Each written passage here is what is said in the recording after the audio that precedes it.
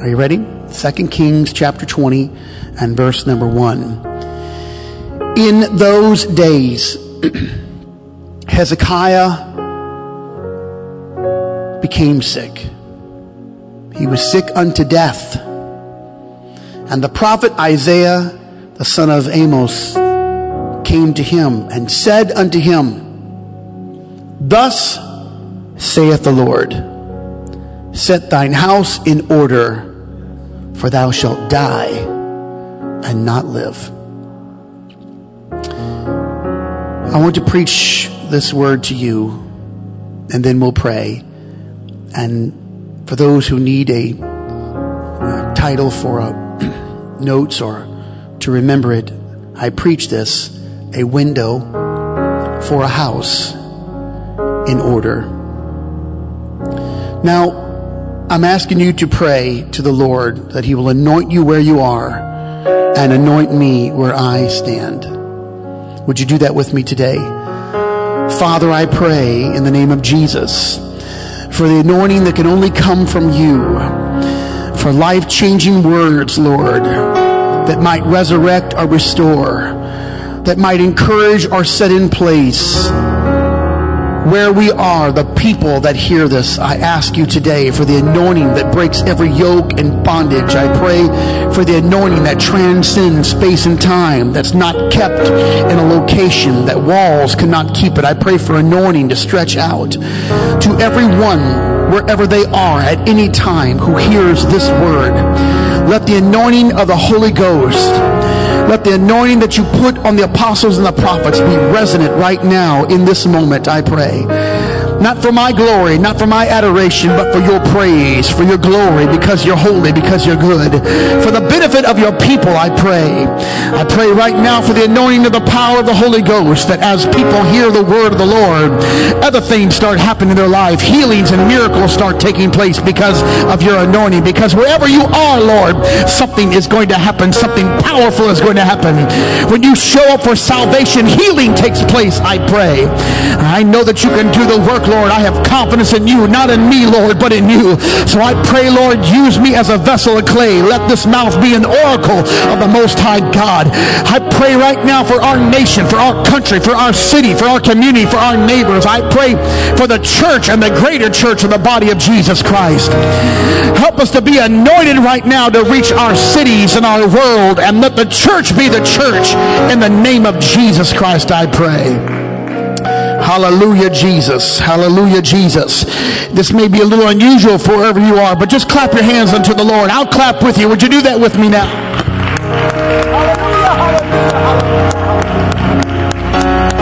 Hallelujah, hallelujah. Come on, do that again. Do it one more time. I worship you. I worship you. I worship you. I worship you. I worship you.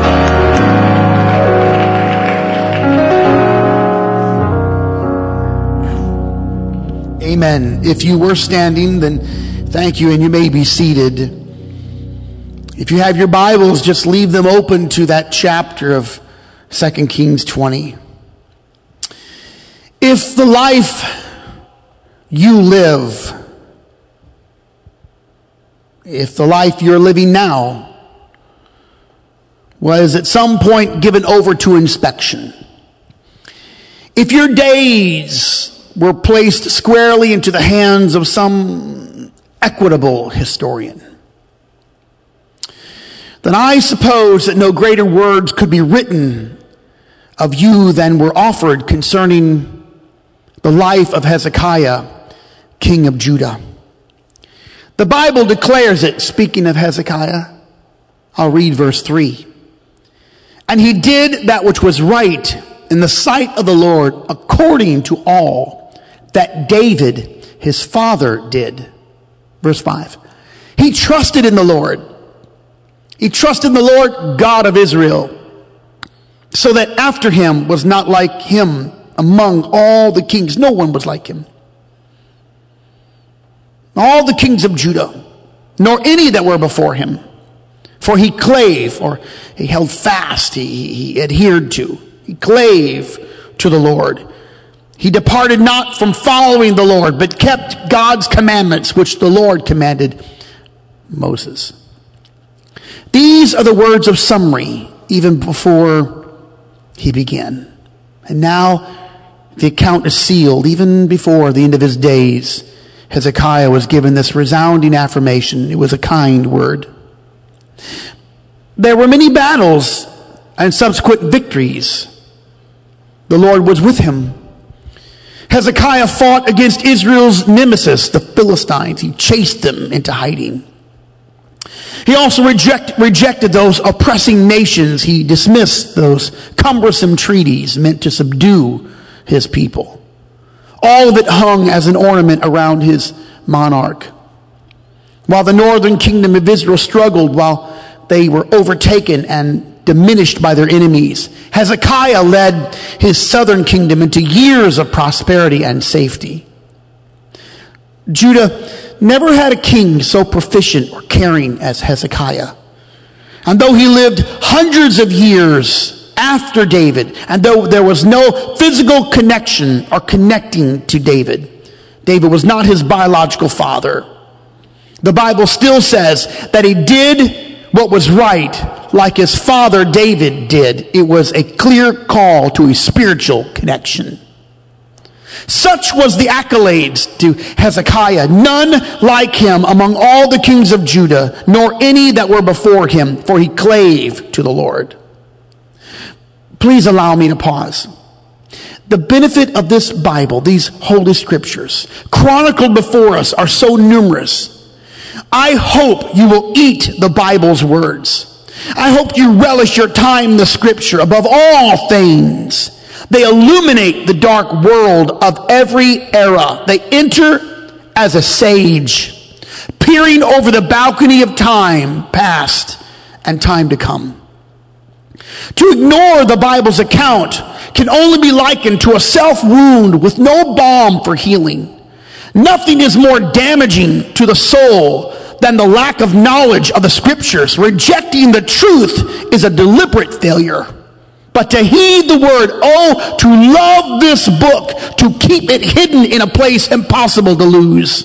It's like the summary of the psalm concerning the statutes of the Lord, the commandment of the Lord. The psalmist said the fear and judgments of the Lord. He named them and their benefit. And then here's the summary in verse 11 of Psalm 19. Moreover, by them is thy servant warned, and in keeping of them there is great reward.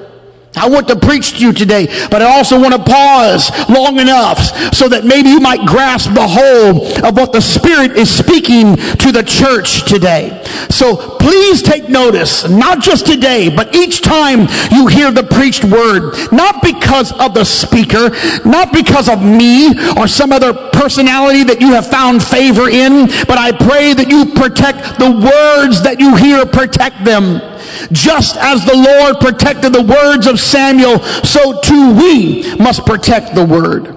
God did what all of us must do. God protected the words that the prophet Samuel spoke, so that each word had its intended effect. The Bible says that Samuel grew and the Lord did not let any of his words fall to the ground. Hear it. God did not let his words fall to the ground. That is what we must do with every word that comes from the Bible and the scripture and the preached word. They are seeds that need protection. They are seeds that need consideration and care, and no one can keep them but you. So look carefully.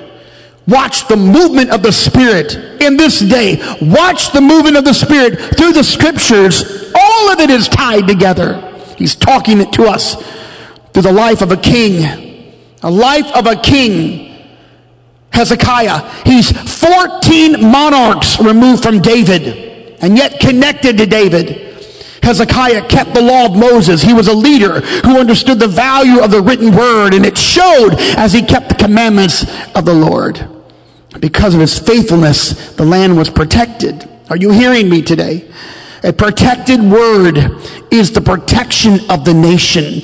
A kept word from God individually is the keeping of the entirety.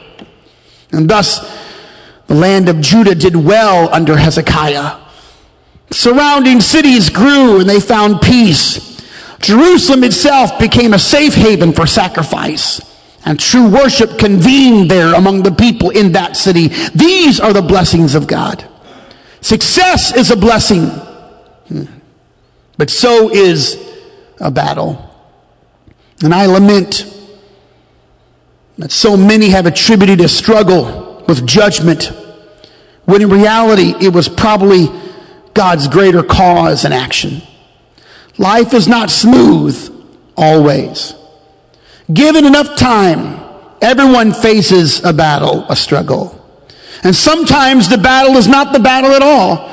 Sometimes the battle is not what is facing us. Rather, it is the people who we shall become.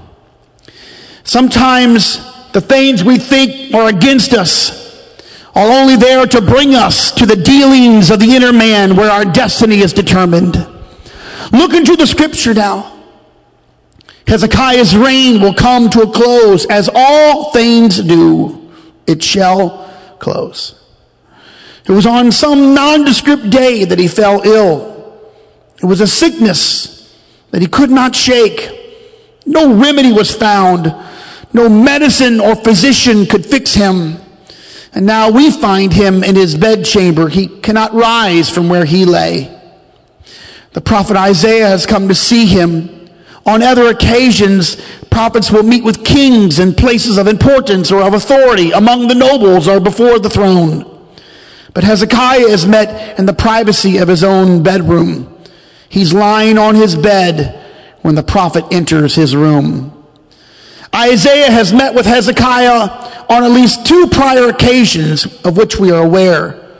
On both of those occasions, the prophet Isaiah brought messages of good things, good tidings. Perhaps Hezekiah thinks the same will come. The prophets are always welcomed when they bring good reports. Everybody wants them. But real prophets of God, hear this, are indifferent to the nature of the message. Isaiah was one of those. His kind is unique and rare both then and now. Isaiah has a short message for this bed-bound king. It doesn't seem very formal or well put. It's certainly not reassuring. Isaiah offers no condolences, no sympathy or heartfelt sorrow for this king. Isaiah simply says, and I will quote it to you again, "Thus saith the Lord, set thine house in order, for thou shalt die and not live." Peradventure the bystander deems such words cold and indifferent. Truth has been told and grace has been given. Oh yes, it has. Some think that Isaiah's words are harsh and judgmental. Why say it at all? But therein lies the fallacy of the temporal mind. I say today, God knows what he's doing. God knows the days that have been, and he knows what lies ahead. And besides all those who denounce Isaiah's presentation, Isaiah still has come to say, "Thus saith the Lord." And again I pause to admonish all those with ears to hear. If God says it, then whatever he says is for our good. You may not understand it. You may not welcome it. It might not be presented in pleasant tones that fit your liking. It may not be palatable to you. But if it is really thus saith the Lord, and you have served him with all of your heart, and you have done that which was right in the sight of God, then it will always be ultimately for your good. Nevertheless, Hezekiah did not find comfort in Isaiah's single sentence sermon. It's a harsh ending for a short-lived career. Doesn't seem very fair. And oh my, everyone loves fairness. Hezekiah will say as much in his grief. He'll turn his face to the wall.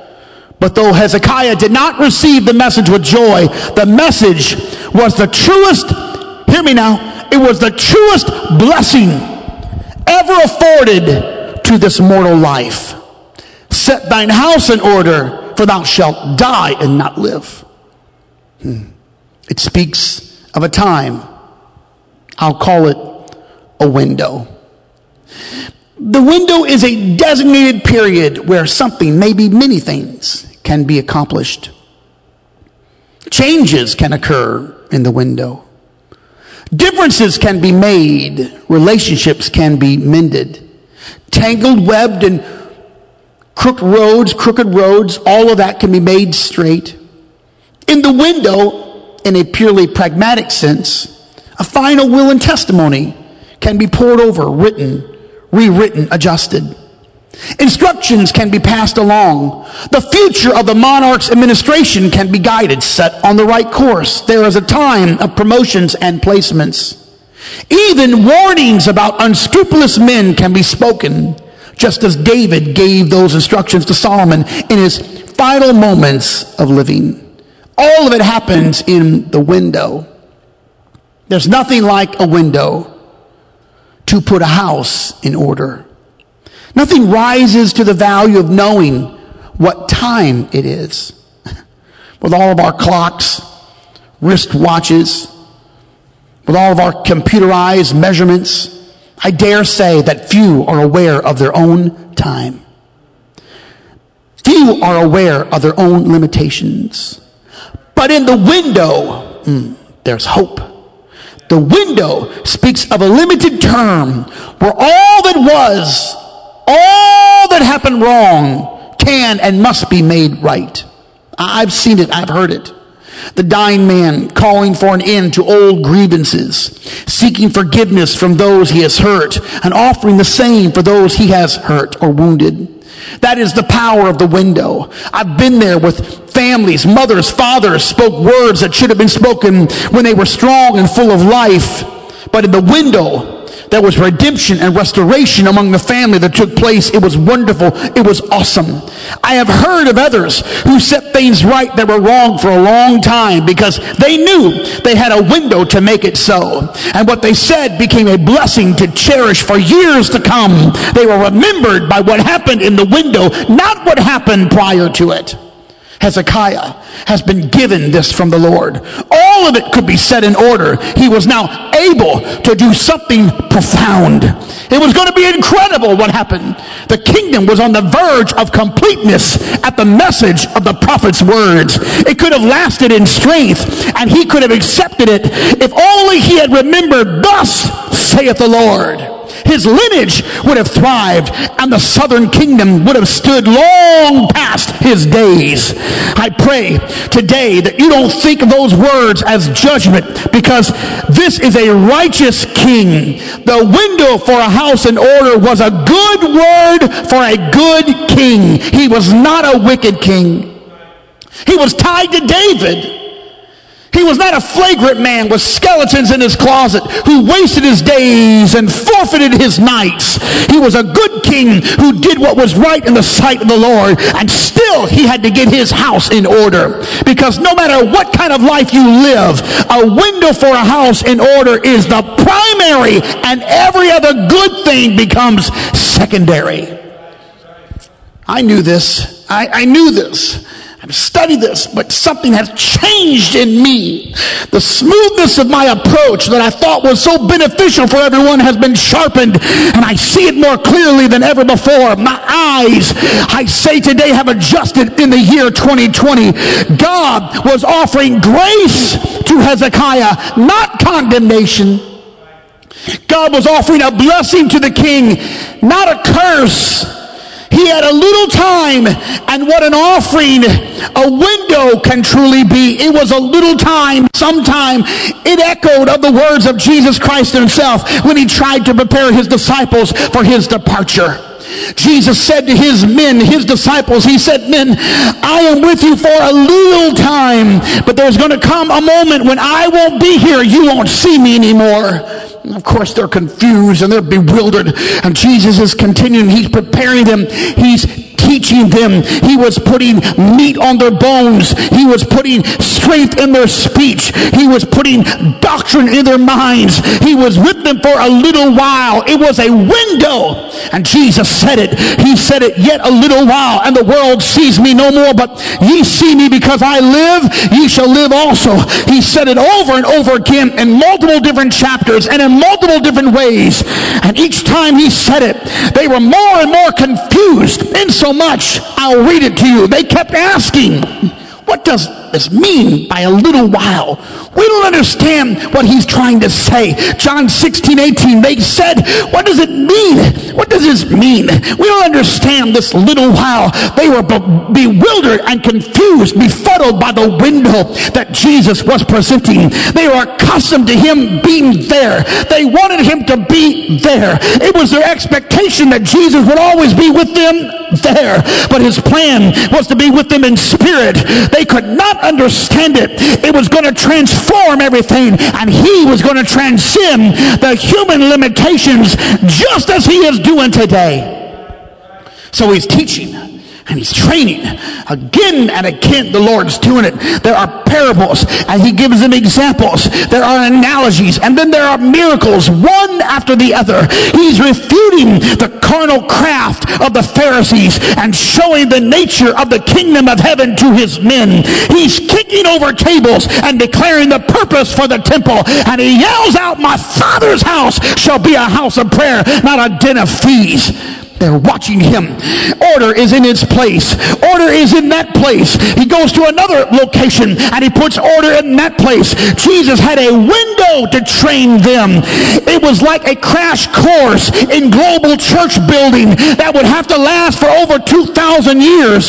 A course that will culminate in a worldwide movement, not just a denomination. The church built on the rock, which will be identified as the chief cornerstone. It was at work and it was at play, and Jesus was in a window and they were in a window, and they're struggling with it, and they're asking him. They're asking one another, well, who's the best among us? Who's the leader among us? He's trying to imprint on them, and they're wondering at about the seating, who's going to sit where. Jesus is on a collision course with Calvary, and he's working in a window, putting the house in order. Because a house in order is the directive of the Spirit. It always has been. It always will be. Read Genesis chapter 1. It declares it so. Creation had to be set in order. It wasn't just calling it into existence. It was putting it in order. There was no life without order. It's a ball of mud, a 25 million mile ball of mud. The preacher of Ecclesiastes 3 made it clear. There's a time for everything. There's an order to everything. Even Paul described the headship of the church and the family. And he further offered the directive to the church, and he said it this way: let all things be done, everything done decently and in order. Order is having everything in place. Order is the process whereby the kingdom continues uninterrupted and unconstrained. Not of flesh, not of talent or human engineering. No one can think this through. You can't just think this into being. You got to put it into place. So don't lose the words of Isaiah. His message is speaking to us right now. Set your house in order. It won't last forever. You ought to do it right now. Wherever you're sitting, you ought to do it right now. Out of your mouth, you ought to say, I am going to put my house in order. I've got a window. Thus saith the Lord, set your house in order. There's a window for a house that has to be set in order. I wish you would do it right now. I feel the Holy Ghost. I feel the anointing of the Holy Ghost. Oh, Lord, help us right now. Help all the people right now of every age and every status and every demographic, Lord. We got to put something in order, Lord. We got a window of time to put something in order, Lord. Come on, people, clap your hands unto the Lord. Out of your mouth, shout praises unto God. Say it out of your mouth. I'm putting something in order in my life.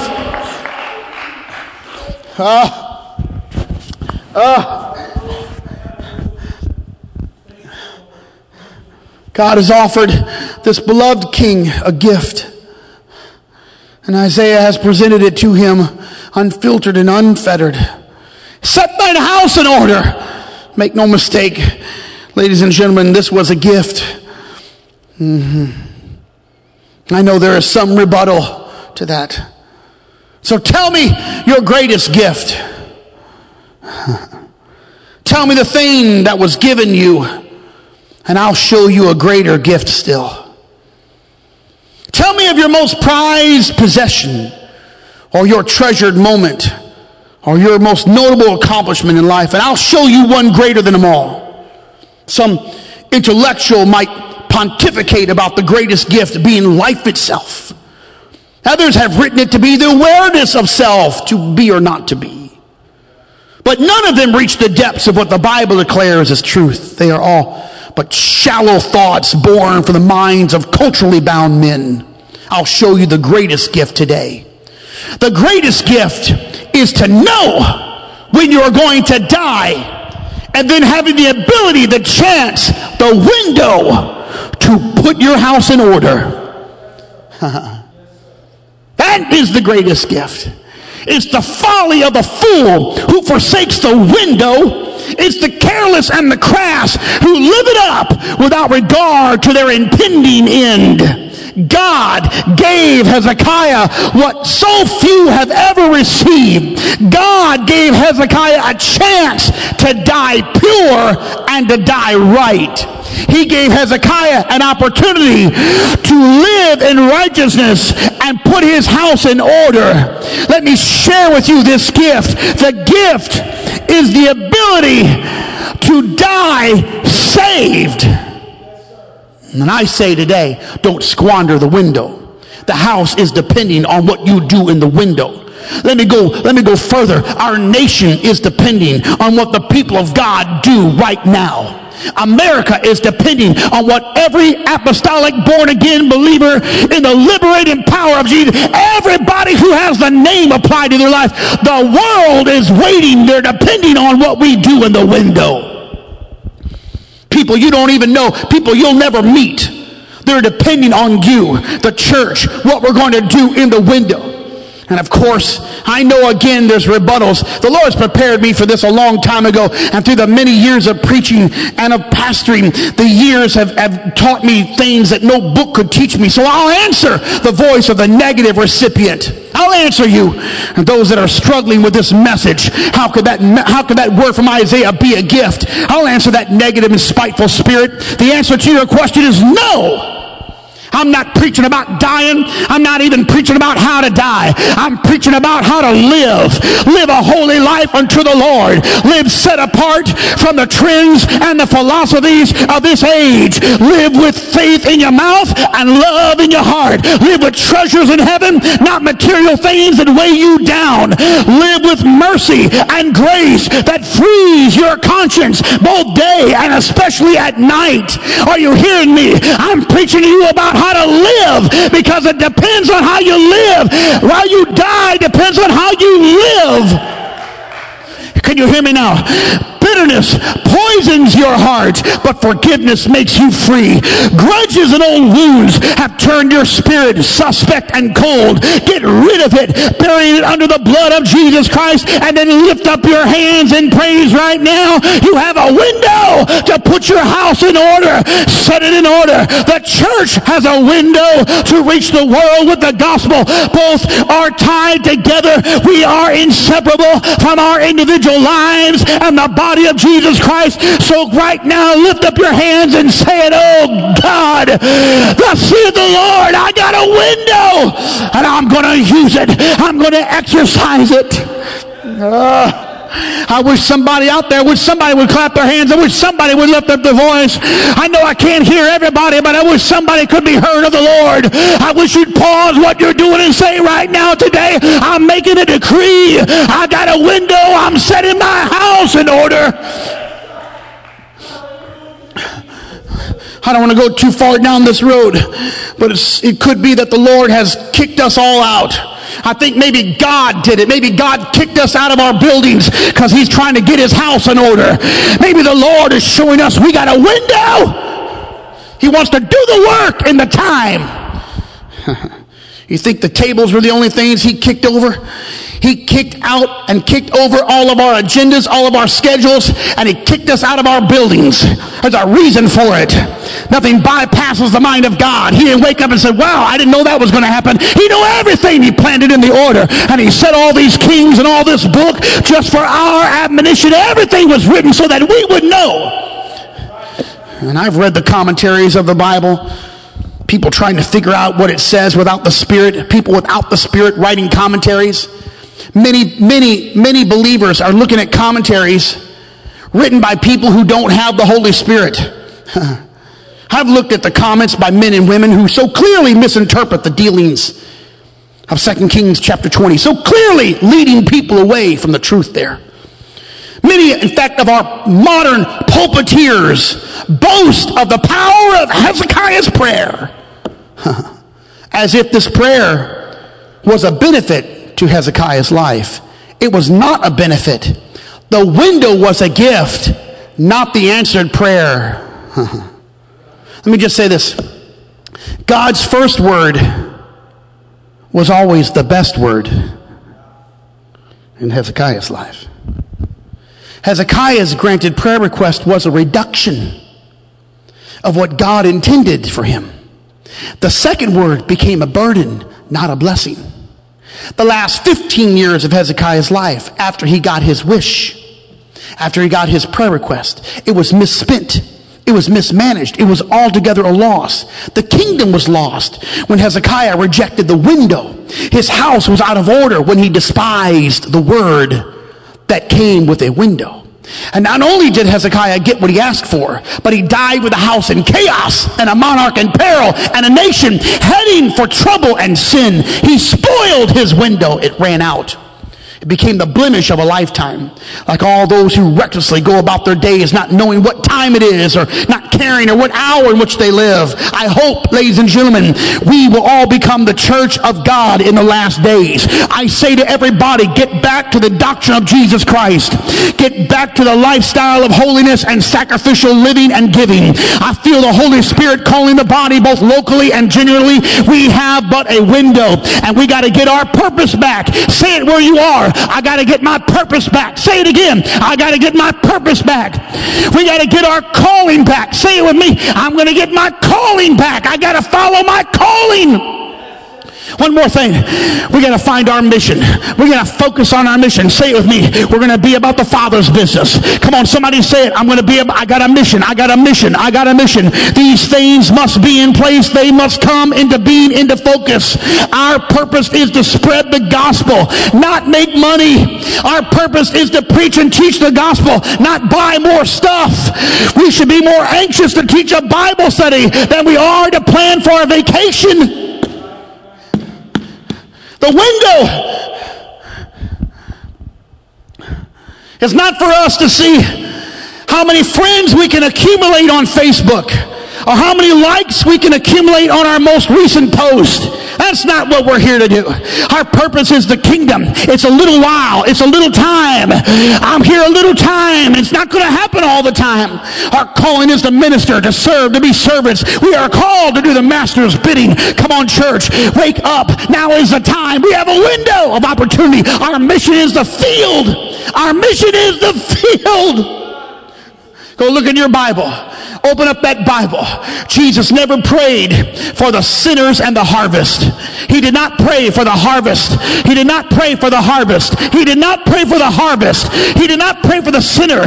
He prayed for laborers that would reap the harvest. That's what the modern day church has been doing for a long time. We've been coming to buildings. We've been praying for the harvest. We've been gathering on campuses and we've been talking about the lost when we really should have been in the field finding the lost. So Jesus kicked over another table. 2,000 years later, he kicked over another table. He kicked it over so all the world had to pause and consider. He kicked it over so everyone was fearful about losing their money in stocks and bonds and 401ks because people have been trusting the wrong thing. And it's not just the world trusting the wrong thing. It's the church that's been trusting in the wrong thing.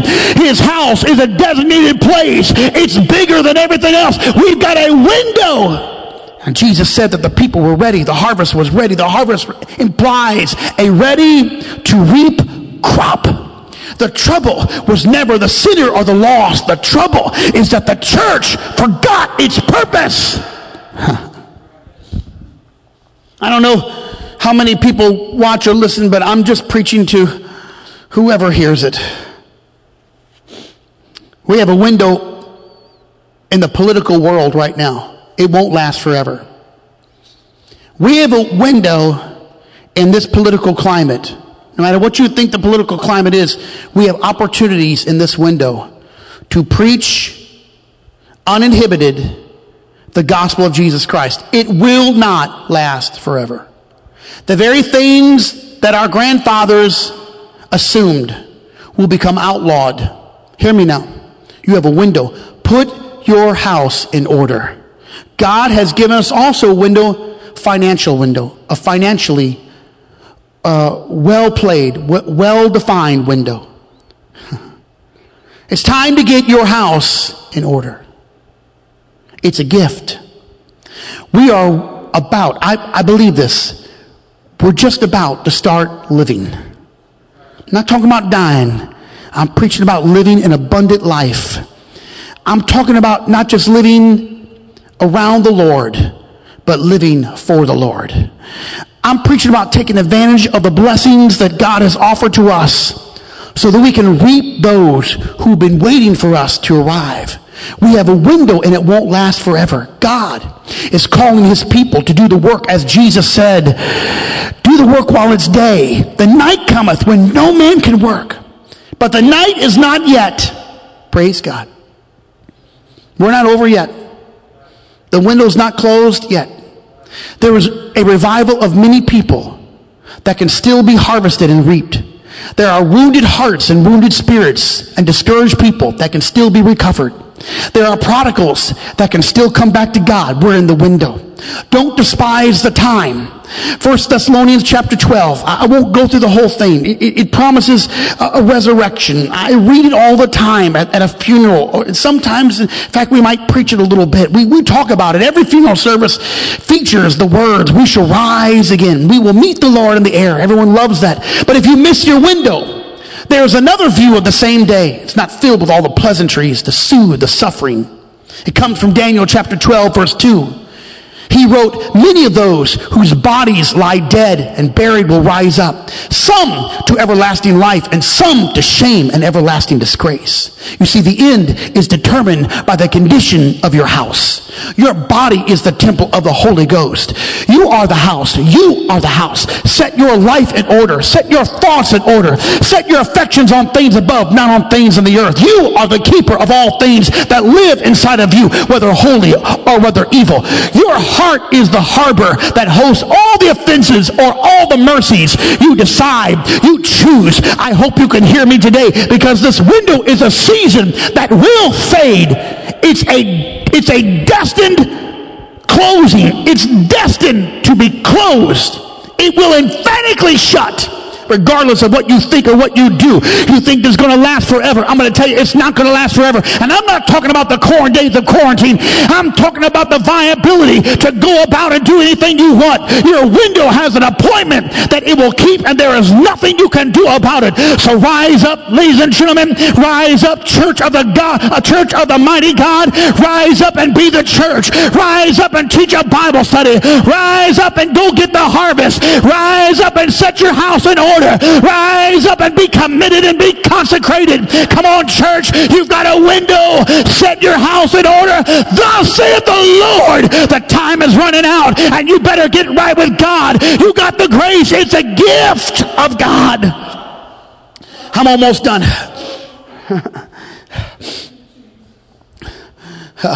I'm commissioned to preach so that you consider something that maybe you haven't considered before, that your life and the order of the church needs to be considered. Don't wait for an open door, and don't wait for the doors to be open. The door is now. The door is today. The door is your life now. Look, I know how this goes. This has happened 1,000 times to me, 10,000 times. I don't know how many times. Thousands of times. The word is preached. We hear it. It's for a little while. Then we just go about our business. We kind of go on to the next thing. It's just, let's get to the next thing. Sometimes after I would get done preaching words, I feel the word of God boiling inside of me and the burden has come out. It's like getting that motor running, and it's been running. That motor is hot. It's just smoking, and it's been going, and I can't hardly take nonsense after I get done preaching. Just subjects that have nothing to do with anything, trivial things. So I hope that when you get done with the word, come on, stay in the Spirit. Don't move on to the next thing. When the days of quarantine are over, don't move on to the next thing. You gotta get on fire. You gotta be sold out. You gotta do something and exercise the window. Are you waiting for things to open up? You don't have to wait for stores and malls to open up. You ought to say right now is the appointed time. He's with us for a little while. We've got a little while. It's a gift of God. I don't feel the same. I don't feel the same standing here as I did 2 months ago. I don't feel the same. There's a fervency in me. I'm praying, Lord Jesus, help the church get on fire. Help the church realize what time it is. We've got to know what time it is. The window is going to close. It's going to be emphatic. Thus saith the Lord to the church. I'm giving you a time. Those of you who need to repent of your sins.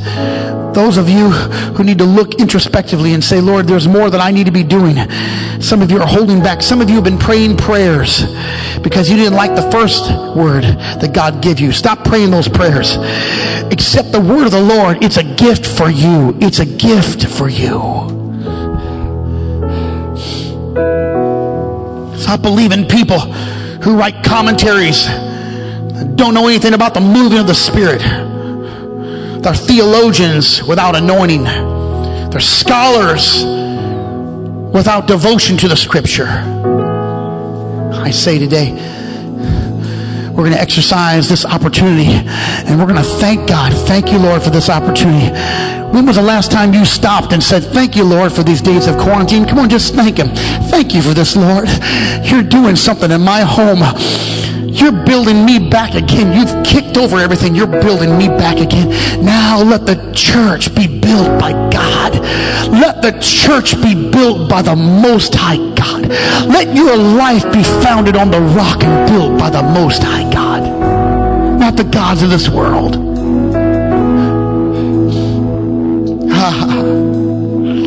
I pray right now in Jesus' name for all the people. I pray that hear the word. I pray, Lord, let there be a soberness and an awareness of every believer, Lord. Resurrect the church, Lord, today. Help us to be thankful for the time that you've given to us, Lord. You have done the work, Lord, in the appointed time. And we hear the words of God now speaking to us. We have things to set in order, and we have a window of opportunity. It's a gift to do the same. Come on, people. That's right. That's it. That's it. That's it. I feel the Holy Ghost. I feel the anointing of the Holy Ghost. I don't care what time you watch this. I don't care what day you hear this. But if you're hearing this right now and you're watching me live, you ought to throw your hands in the air. You ought to cast aside everybody that's around you and forget about every person that's around you. And if you are alone in your house or you're alone in your car, you ought to pause and just say, Lord, I'm hearing your voice. I've got a window. I'm not going to squander the window. I'm not going to pray for a different thing. I'm going to hear the voice of God, and I'm going to set my life in order, and I'm going to set the mission and my calling and the purpose of the body in order.